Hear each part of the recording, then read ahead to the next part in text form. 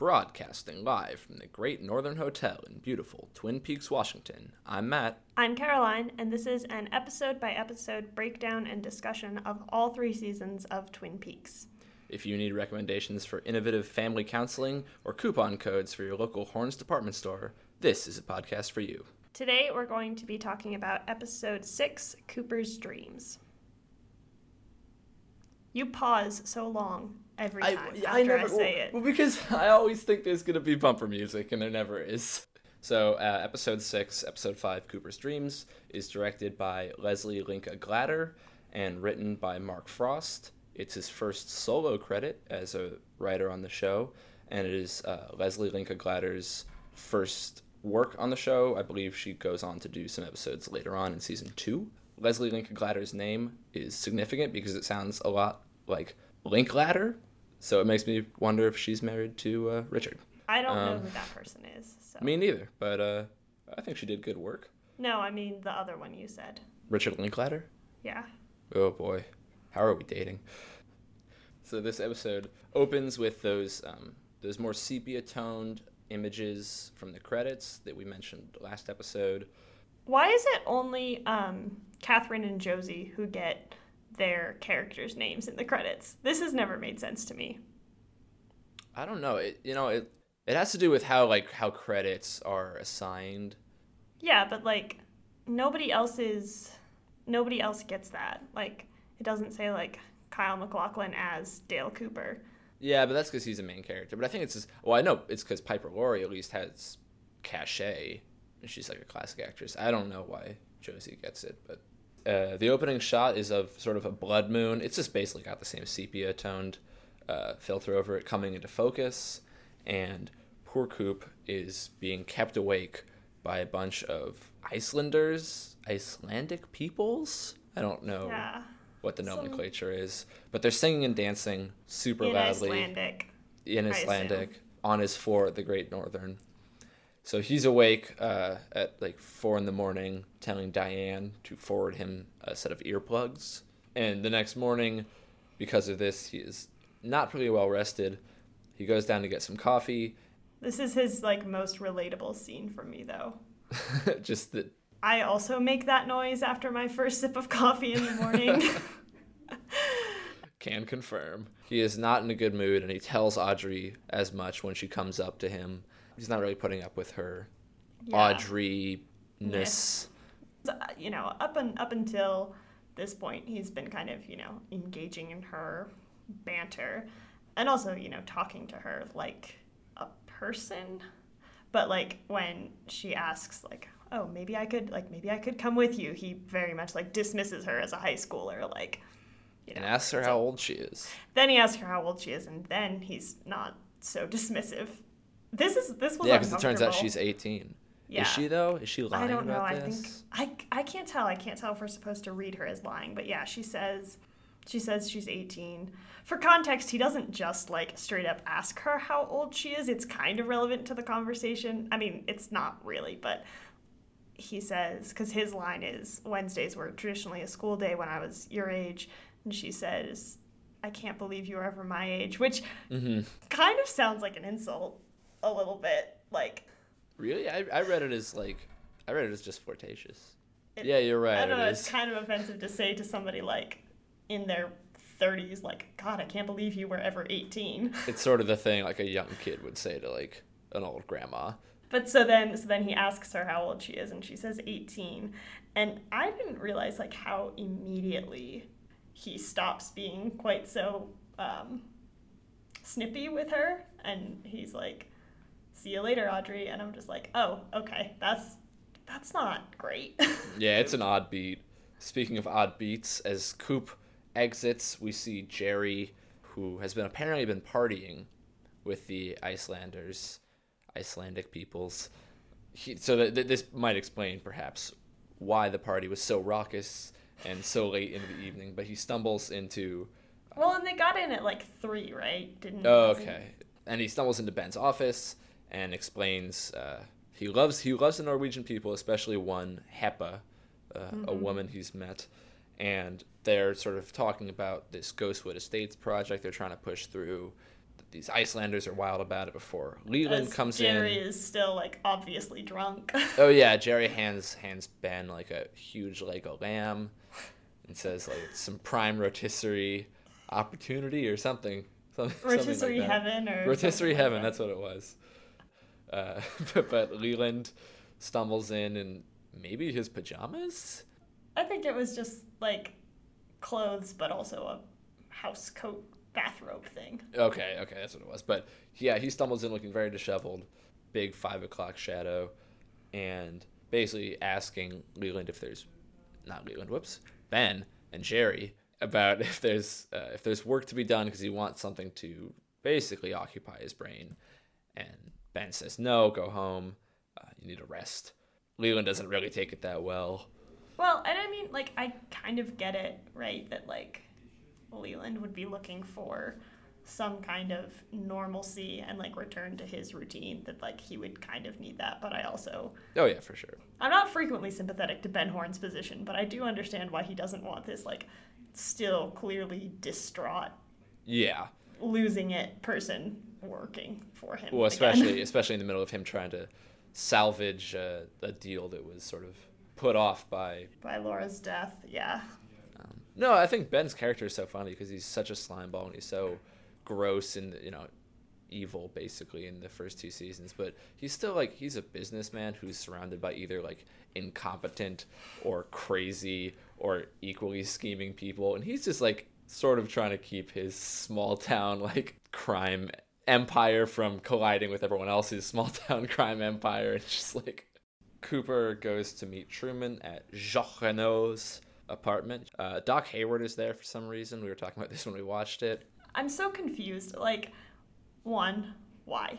2, he can't... Well, he doesn't do Laura's autopsy, but it's implied that he would have had she not been somebody that he knew.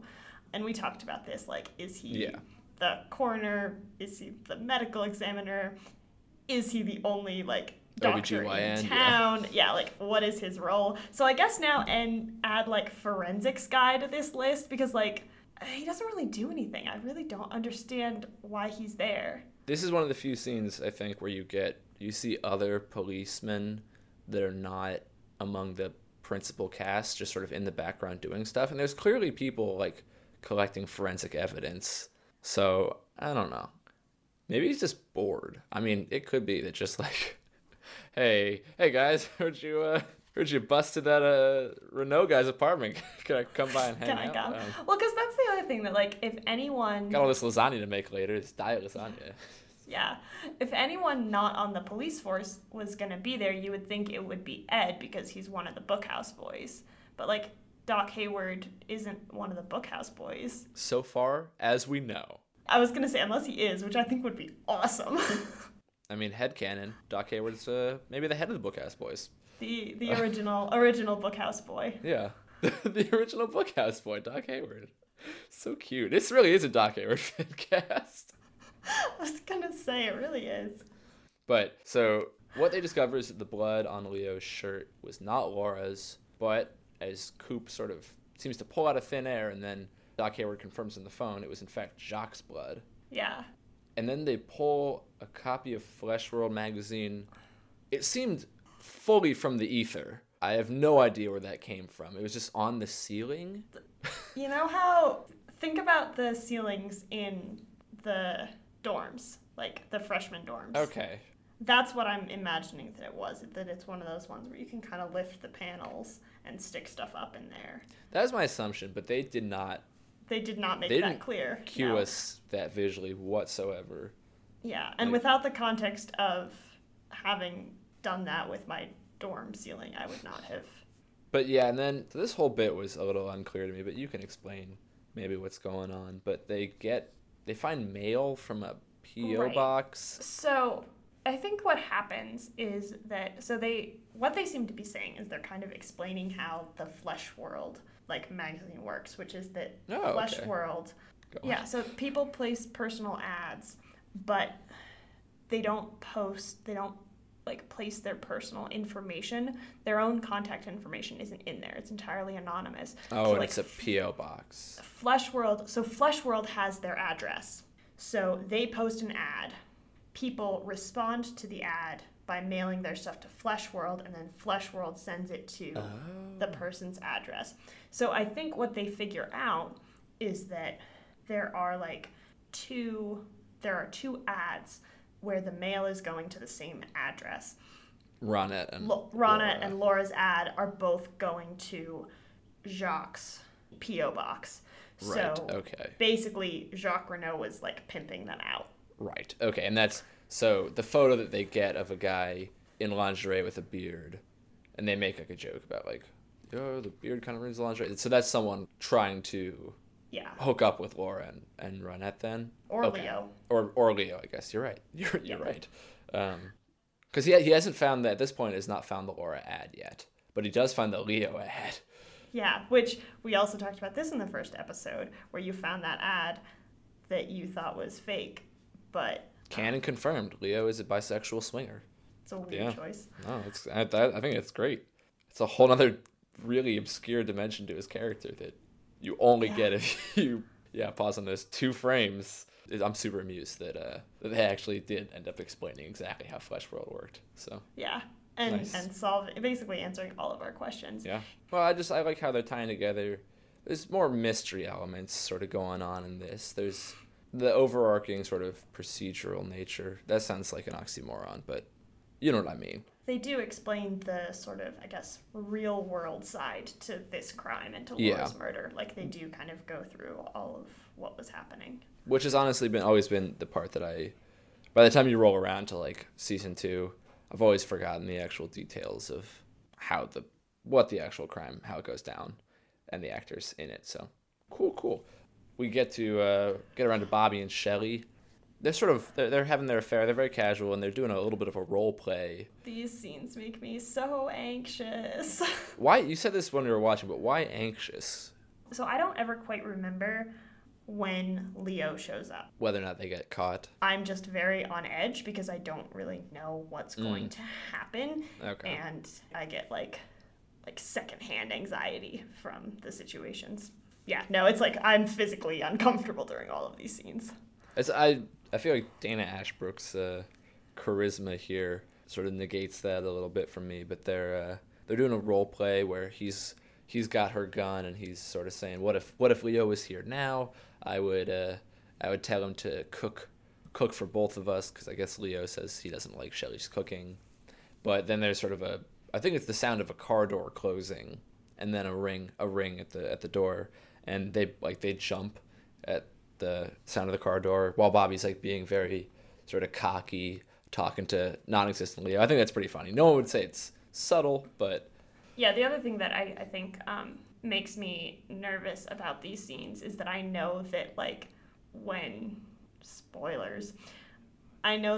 Shelley does try to use the gun, it doesn't end super well for her, and so their kind of brashness in Shelley's got a gun, so she's gonna be fine. I'm just no, though. I mean, she is fine eventually. Spoilers. Is she though? I mean, when all said and done, at the end of the return, we'll get there.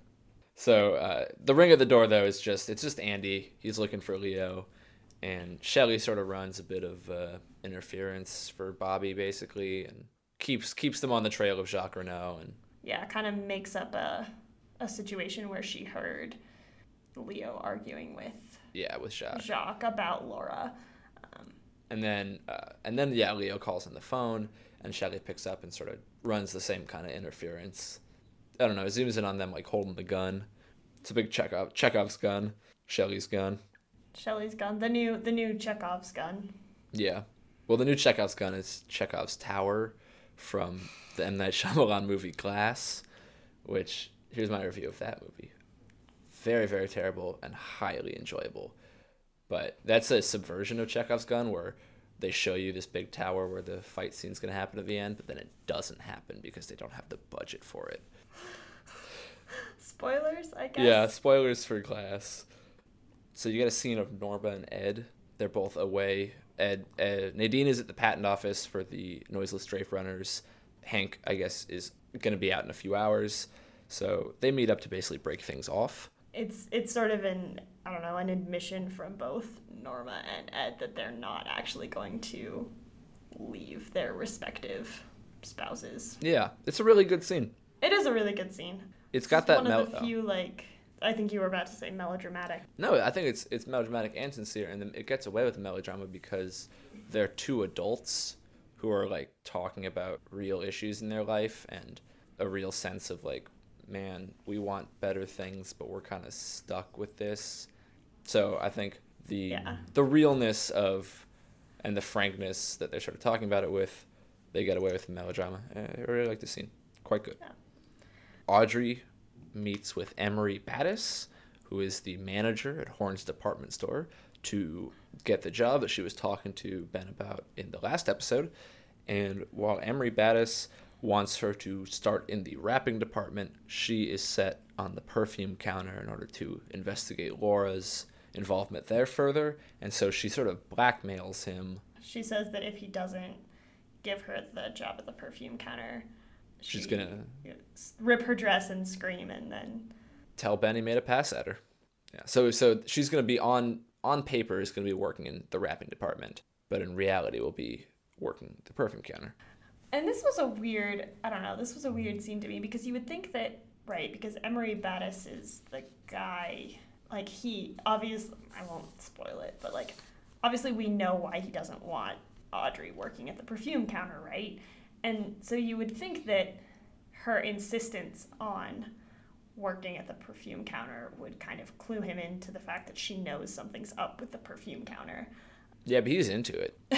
No, I'm serious. There's like, she's got the line where she's like, he says, yes, he agrees or whatever. And she's like, yes, what? And he's like, yes, Miss Horn. I don't know. It's very like sort of dominatrix. Like, yeah. Also too, I think kind of it highlights the fact that like Ben, like Ben Horn does not particularly like his daughter. He doesn't really he doesn't really let her get away with stuff, but everyone that works for him does, like lets her get away with whatever, because like at the end of the day, she is still like the boss's daughter. And so yeah, it's her using the same sort of slimy, underhanded techniques that she's picked up from her dad too. It's hotter when Audrey does it though. Yeah, for sure. Then we see James and Donna meeting in like a gazebo. Yeah. For basically James to give us an exposition dump about his family and why we haven't seen them in the show yet. Yeah, his dad ran off. His mom's an alcoholic. Who shacks up with men. That's a weird thing of like, I don't know. It's kind of hard to be judgmental of like a single middle-aged woman who wants to, like. Well, was it sleep around? Whatever. Was the implication that she's getting paid for it? Yeah. Well, I was trying to skirt around that, but yes, I think that is sort of the implication. I think it's fine to have this angle to his character. It comes far out too of late. Nowhere. Into the series. And I think it does reveal a bit of a problem that I think you can definitely pick up on in The Return, although I think it's almost intentional there. Is like a lot of these people are very much, we maybe even talked about this, they're plot vessels. And this is sort of backfill for the fact that James is kind of the pretty face for Donna to have. His character doesn't really do anything. He's kind of a pointless character, except for what he kind of is a catalyst for in the plot. Well, also his forehead's so big they often had to use it to reflect some of the lighting in the. I'm so sorry to the actor. Is it James Marshall? It's also fall. It's very clearly shot in the fall. Whoops. The next shot is really funny because it just focuses on a plate of donuts being passed around. Yeah, until it reaches Cooper. That's really funny. It's just a cute. Again, I'm a sucker for just any kind of camera trick that's just offbeat. So in Jacques Renault's apartment, Coop discovers some photos. I don't know why Jacques has these photos taped to the inside of his kitchen cabinet. Oh, art. Everyone wants to see some nice murder rape lodges when they go to get their paprika. But so Coop sees these photos, and one of them is a cabin with red drapes, and he's then able to find an ad in Flesh World that he believes Laura placed, because although the figure's face is obscured, he can see the same red drapes as in the cabin, and they're also the same ones that he saw in his dream. Yeah, and they're the same ones as in Ronette Pulaski's ad, I think, too. Okay. Hawk says that Jacques has a place up by the state line, so the boys set out to find said cabin.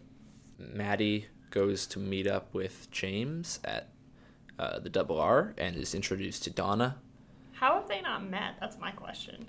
Well, I mean, it was just last episode, right, that she met James? Or was it the one before?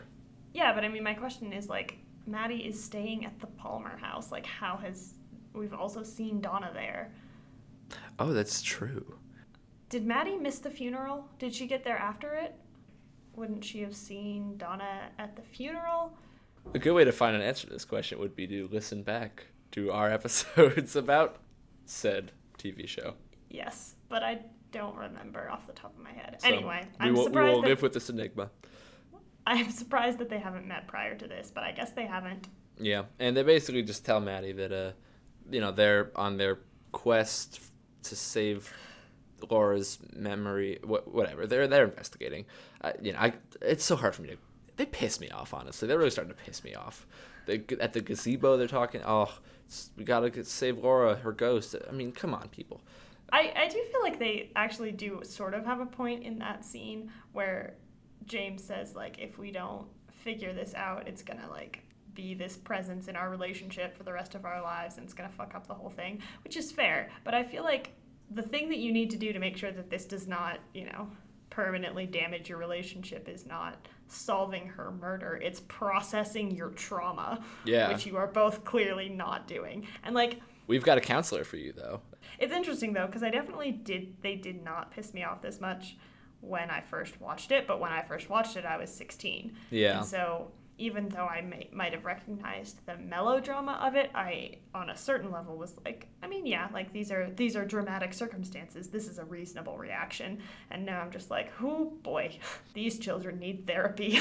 Yeah, well, I guess part of it is just because it comes off as, like, selfish, and we mentioned that before, which, maybe is accurate, realistic to the sort of trauma and that particular time in their, emotional development, but they're kind of obnoxious. Yeah, I mean, I think one thing that this show does really well is that people do have very realistic responses to grief, in that they're weird, right? It's not, everybody reacts kind of differently, and everybody reacts in ways that are not just, like, being sad. Mm-hmm. A lot of dancing, for example. Yeah, well, so exactly, like, from the Palmers to, I think that it does do a good job of showing the weird and uncomfortable and strange ways that people are processing this, really intense event. So, well, they asked Maddie to check Laura's room for anything she may have hidden there.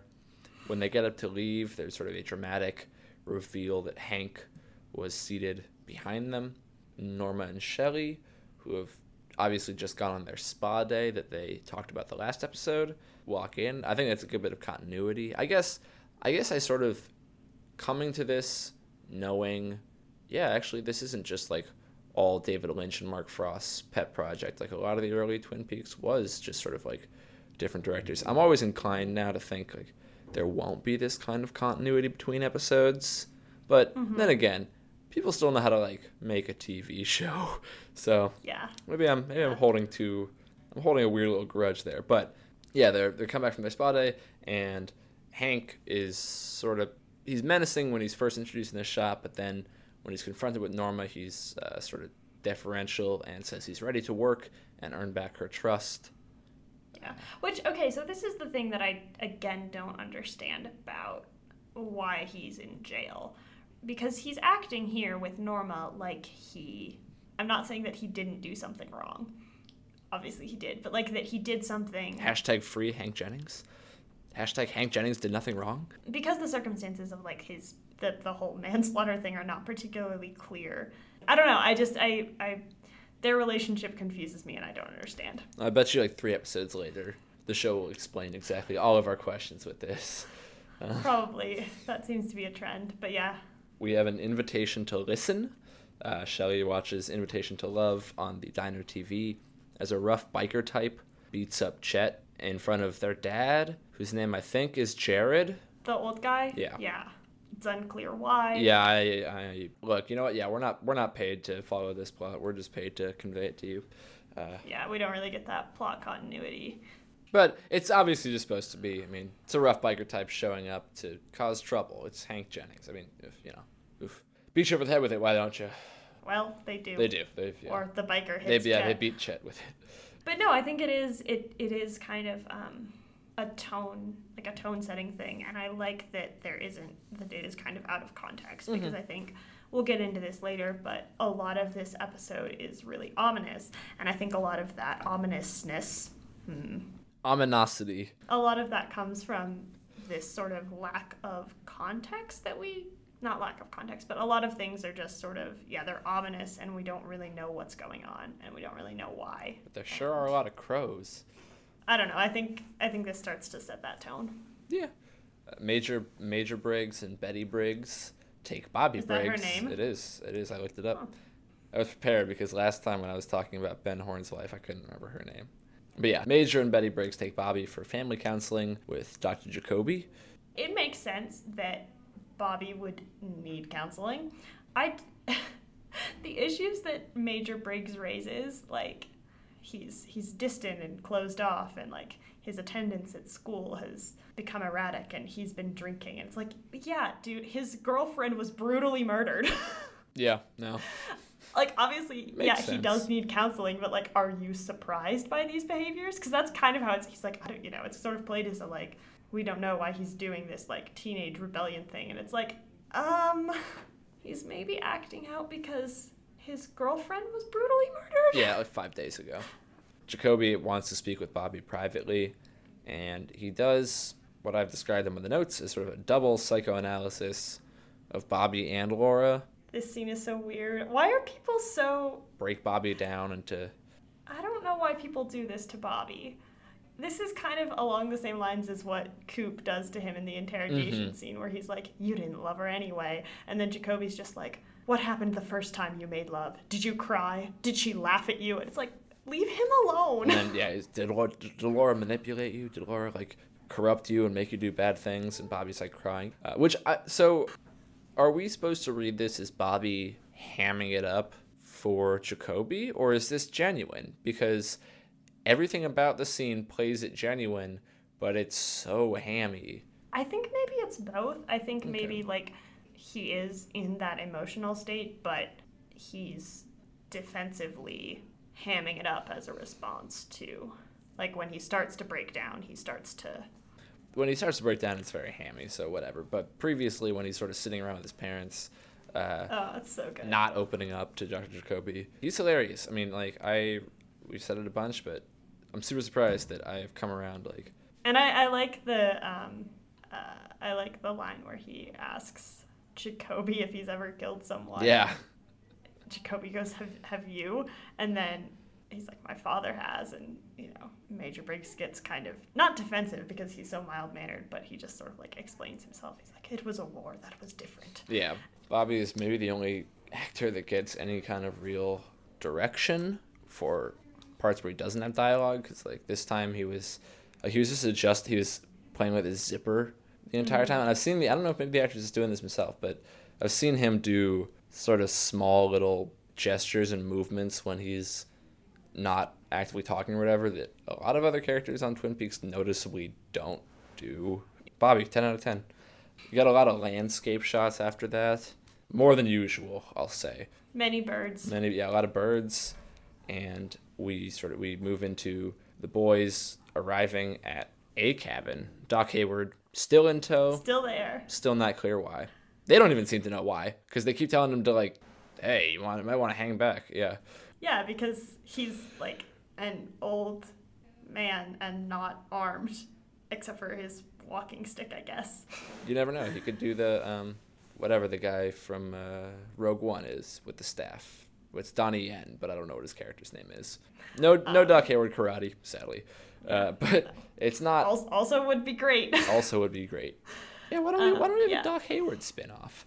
So you don't have this in the notes, but I do want to talk about it because we did bring it up while we were watching. Hit me. Is it problematic for Hawk to be a tracker? Oh, yeah. I don't know. Yeah, as someone who's 1/32nd Blackfoot Indian, I don't know if I don't know if I have the necessary blood to talk about this issue. I don't know, I think they intentionally portray Hawk as someone who seems to be in touch with kind of a First Peoples, like, traditional sort of tribal mindset of, like, the spirits, and he seems to be aware of the history of the land of Twin Peaks. So this is like a 7-layer cake. Yeah, is that characterization itself racist? Or layer 2, is that characterization, if it's intentional, and I mean obviously it's intentional, but like is that intentional character choice like better than the alternative of like just kind of whitewashing the Native American character and not having him have any connection to his heritage or history? Layer 3 is like they do have a Native American actor playing this character, so does that make it less of a problem? Like, how does Michael Horse feel about this? And then, like, layer, I don't remember which one I'm on, 4, 5, like, it was the 90s.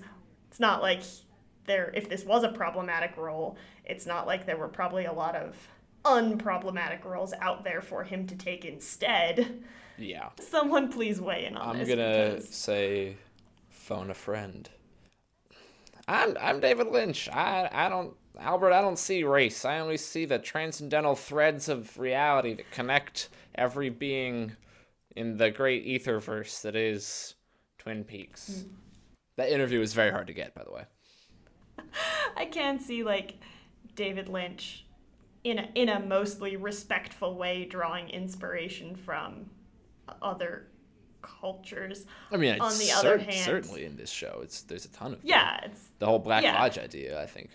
Yeah, and I think that there's a lot of places where he does that well, and he does do that respectively, and with a lot of the like Tibetan Buddhist stuff seems it's not exploitative. On the other hand, we have talked on previous episodes about the problematic nature of Johnny's character, so... No, David Lynch is far from a perfect human, but there's an eighth layer to this, which is, are we racist for assuming that he is a tracker because he's Native American and not because, like me, he has the tracking merit badge? Maybe Hawk is just an Eagle Scout. I mean, that seems probably very likely. That Hawk is an Eagle Scout? Yeah, Yeah, well, David Lynch is, so... Well, there you go. Coop is certainly an Eagle Scout, right? So the cabin that they arrive at is not Jacques Renault's cabin. The rape murder cabin. It's not the rape murder cabin, it's the log cabin. Well, that didn't work. But it's the log lady's cabin, Margaret Lanterman. I love her so much. She invites them in for tea. She says a bunch of weird Twin Peaksy stuff. We get a mention of the owls. We get a couple mentions of the owls. And then she asks Coop to ask the log what it saw that night. And I love that he looks skeptical about this. Like, he looks at Harry like, should I ask the log? And Harry's like, gotta ask the log, man. Yeah, I like that this is Coop's one hang-up. Everything else he's like totally fine with, but he's not gonna be okay talking to that log. Yeah, my dream sleuthing so far has been going really well, but this log, I don't know if he's a valuable contact. So the log, speaking through Margaret, gives what seems like a pretty accurate account so far that lines up with their findings about sort of the order of events, except that it introduces a mysterious third man, neither Leo nor Jacques. They leave, I guess, and they show up at the right cabin. They're guided by music. Yeah. And this is where it does start to get really, like, I really love this, like, creepy, ominous. And it's all in broad daylight, too. Which almost makes it more unnerving. Agreed. A lot of crows, like, got close-ups of crows blinking. Crows are ravens. I think they're the crows, right? Yeah. There's that scene of that shot of, like, all 4 of them kind of in profile. I love that shot. It's so funny. It looks like like a 70s album cover. Yes. Of like a Rolling Stones greatest hits Doc Hayward literally sits this one out. He just sits down on the side of the trail and doesn't go in with them. Which, like, he's also still pretty close, so I feel like they should have told him, like, this seems like a dangerous situation that they've let him get fairly close to, and I'm still not sure why he's there. Well, in, like, if this is like Scooby-Doo, then the perp would, like, run out of the cabin, and he would like trip hit them him with the hit him walking with stick. he'd hit him with the stick. Yeah. Yeah. But no, they burst into the cabin and they find a record player playing the music, and it's that very airy Twin Peaks, like Julie Cruz kind of music. And they find Waddle the bird, the Mynah bird, and they find the rest of the chipped poker chip that leads to One-Eyed Jack's. Big breakthroughs in the case. Pete and Catherine show up at a event in the Great Northern, the Timber Room, I think it's called. Mm-hmm. It's an event for the Ghostwood Estates, I guess. Yeah, they're having like a reception. Yeah. Briggs and Leland are also there. Although, like, everybody else who shows up is like on the guest list, right? They like check in, and Leland just kind of walks in, and there's a very noticeable scene where he doesn't give his name to the person because he wouldn't be on the guest list. Pete says to go easy on the sauce, and in response, Catherine downs a glass of champagne and grabs another and goes over to pour it on Ben's shoe. Yeah, well, so I think she must have had I think the implication must be that she has had many glasses of champagne in between these two. Okay. Because she seems sort of tipsy. You thought so. I thought she just seems... angry? Yeah, pissed off. I don't know. I couldn't tell. So she goes over and dumps it on Ben's shoe. She, like, pulls him away to his office, or he says that he'll meet her in his office in 2 minutes. And Audrey follows along to eavesdrop. Yeah, and that how many secret holes in the walls are there? Because is it the same one, or is this a different one from where she was eavesdropping on her parents? I think it's a different one. But that scene wasn't in Ben's office, and this one is. So I guess Audrey just has a bunch of, like, secret hiding places, which is fine. But so Catherine brings up the poker chip, which I can't remember. I know I talked about this in the last episode. I may have cut it out in editing, and maybe I left it in, so sorry if I did, and this is repetitive. But when she finds the poker chip that falls out of Ben's pocket when they're at the Timber Falls Motel, I mentioned last time that, like, she looks at it kind of suspiciously, and I thought that this was just that I was reading too far into it. But no, she actually was looking at it suspiciously, and she actually is pissed that, like, he was at One-Eyed Jack's. Yeah, you went and got whores without me? I mean, I assume that's why she knows what it means. What? She probably that she's frequented One-Eyed Jack's herself. I mean, and she's annoyed because she thought he would be with women of... a certain experience. Yeah, experience, she said. She slaps him a lot because he tries to lie about it. She slaps him 3 times, and apparently he finds that a turn on, because then they just start going at it. Yeah. They let slip some of the details about burning down the mill to Audrey. I like Audrey's reaction here because she is... like, she puts the little block back and stops spying on them, and she just kind of starts laughing, right? It's very clearly kind of like a hysterical laughter of, like, she doesn't know how else to process this. Yeah. Because we then cut to Jerry, or Yeri, as the Icelanders call him, and he gives an embarrassing speech about, I guess, the Ghostwood Estates, where he makes like it's like an ein Berliners joke, but it's like, Ich sun Icelander. We're all Icelanders. He does say Icelander, so I guess it is Icelander. Oh, yeah, you're right. But then in the middle of it, for some reason, Pennsylvania 5000, is that what it's called? Yeah. Oh, you did so good. Hey, it comes back on. I'm not sure why, but it triggers Leland's sad dance, and he starts sad dancing in the middle of everyone. But Catherine, at the behest of Ben, goes and dances with him, and they sort of invent a new dance move, and then everyone in the room thinks that that's what's going on now, so they all start dancing along and doing that, like this sort of head-shaking, hands dance move, and it's just like this big farce, before we cut to Audrey like crying as she watches from behind a pillar, and it's a cool scene. I really like this because we finally see Audrey kind of being a real person, I guess. Mm-hmm.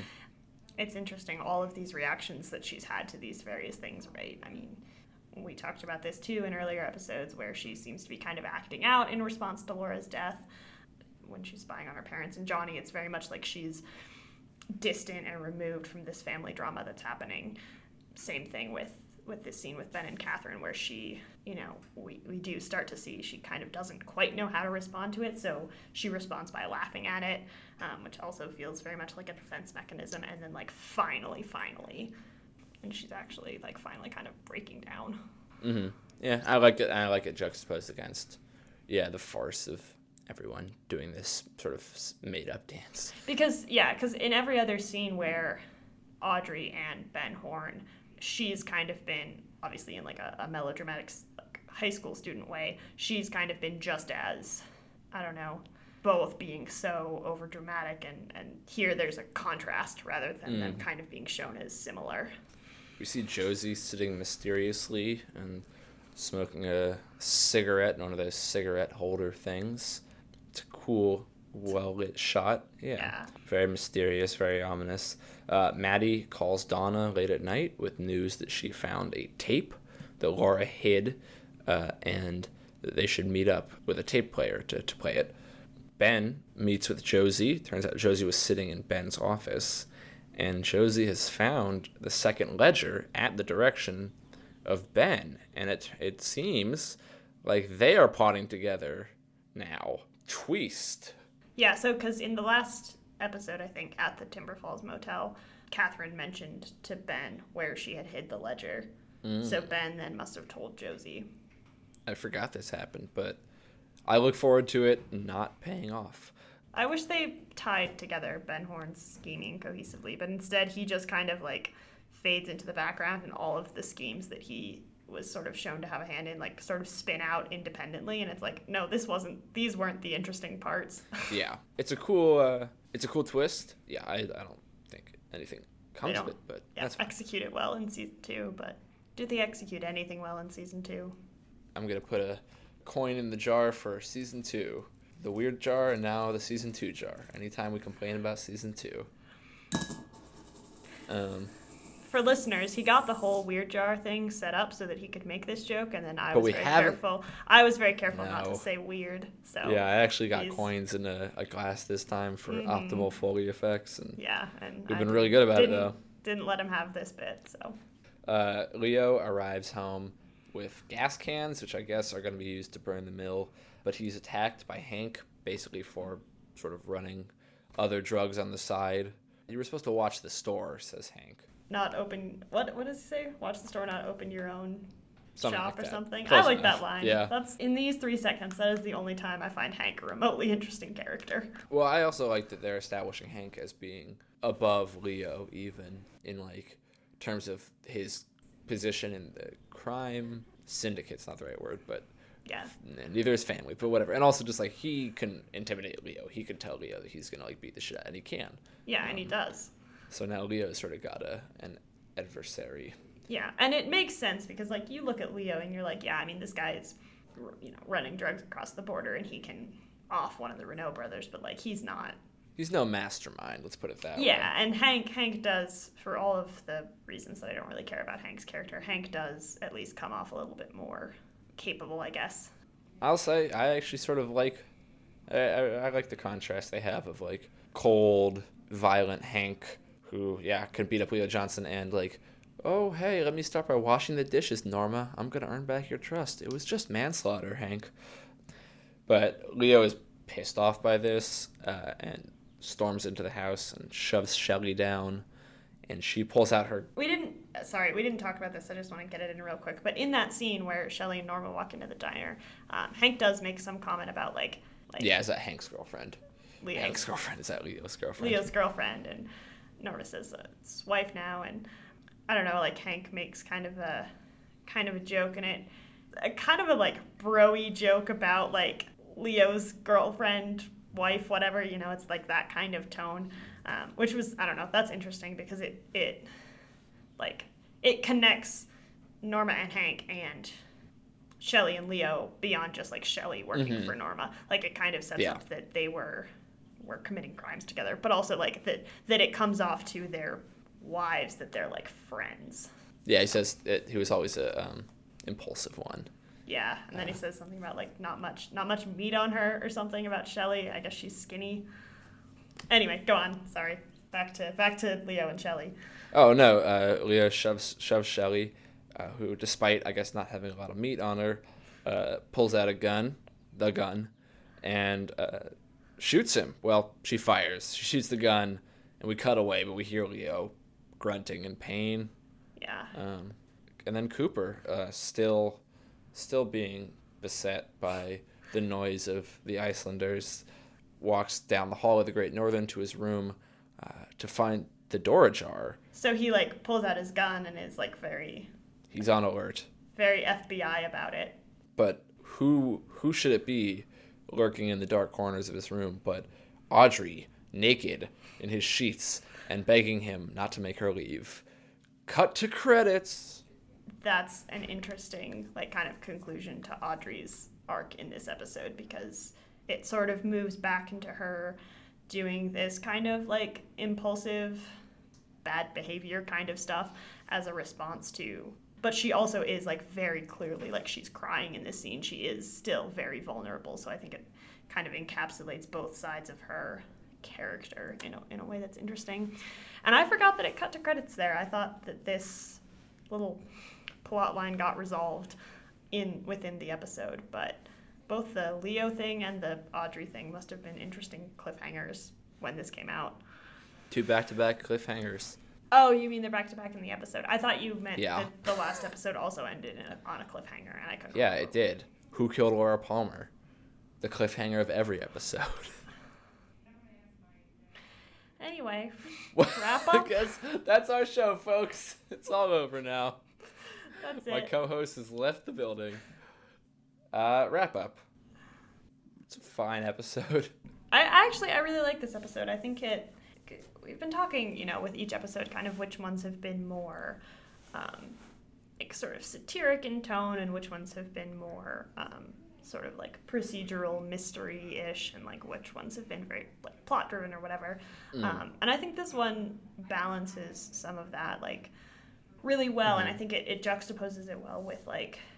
Yeah, and I think this episode, because this is the 6th episode, and we are rapidly approaching the season finale, so this ramps it up a little bit. It's hard to tell because, especially if I guess you're only consuming through this podcast, we don't really care about the whole Mill storyline, but that is what this is all building to, and this episode especially.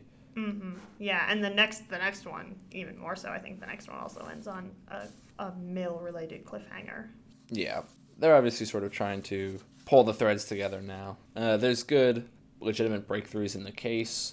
You are starting to actually get a sense of what's going on, with the crime, and things are taking shape beyond just Coop seeing stuff in dreams. Minus the log lady, this was a very normal-ish episode, I'd say. Yeah, and I think the log lady was a good way to bring in that surreal Twin Peaksiness, because I think if we'd gotten more of it from Coop, it would have been too much. It would have been like, okay, Coop, we get it. But he has a couple of kind of throwaway lines, but most of it comes from Twin Peaks, and also comes from like this resident of Twin Peaks who everybody sort of knows about, and you get Hawk and Truman talking to her a little bit, and so it's sort of, she's a good way of reinforcing that like this weirdness is something that is inherent to Twin Peaks and is like emanating from Twin Peaks and is emanating from the residents of Twin Peaks and the place, and I think that the scene in the woods does that too, where they're approaching the cabin, and the cabin and the setting is very ominous, because otherwise I think if we got more like Tibetan stuff from Coop, it'd be like weird FBI man is like bringing this mysticalness into it, but this really reinforces it as something that is inherent to Twin Peaks. Was it a stereotype that like Scandinavian countries had a lot of land investors, because it was the Norwegians and then it's the Icelanders that are in this Ghostwood Estates. I don't know if this is intentionally supposed to be incongruous with reality, or What were the Scandinavian stock markets like in the 90s? Maybe they were really good. they're probably still really good. What with their socialized medicine and stuff? They do make a socialism joke about in the episode too. What do you get when you cross like a Norwegian with a Swede, a socialist who wants to be king? Yeah, because Norway still had a monarchy. Does Norway? Hang on. This is going to be our closing note of the episode. That sounds good. Does Norway still have a king? Yes, King Harold V. All right, Norway still has a king. So that's our episode, folks. All hail the Norwegian king. All hail King Harold V. Follow us on Twitter at Northern Live Pod, and we will see you next week. As always, drink that coffee. Okay, bye. I'm putting this podcast out of its misery.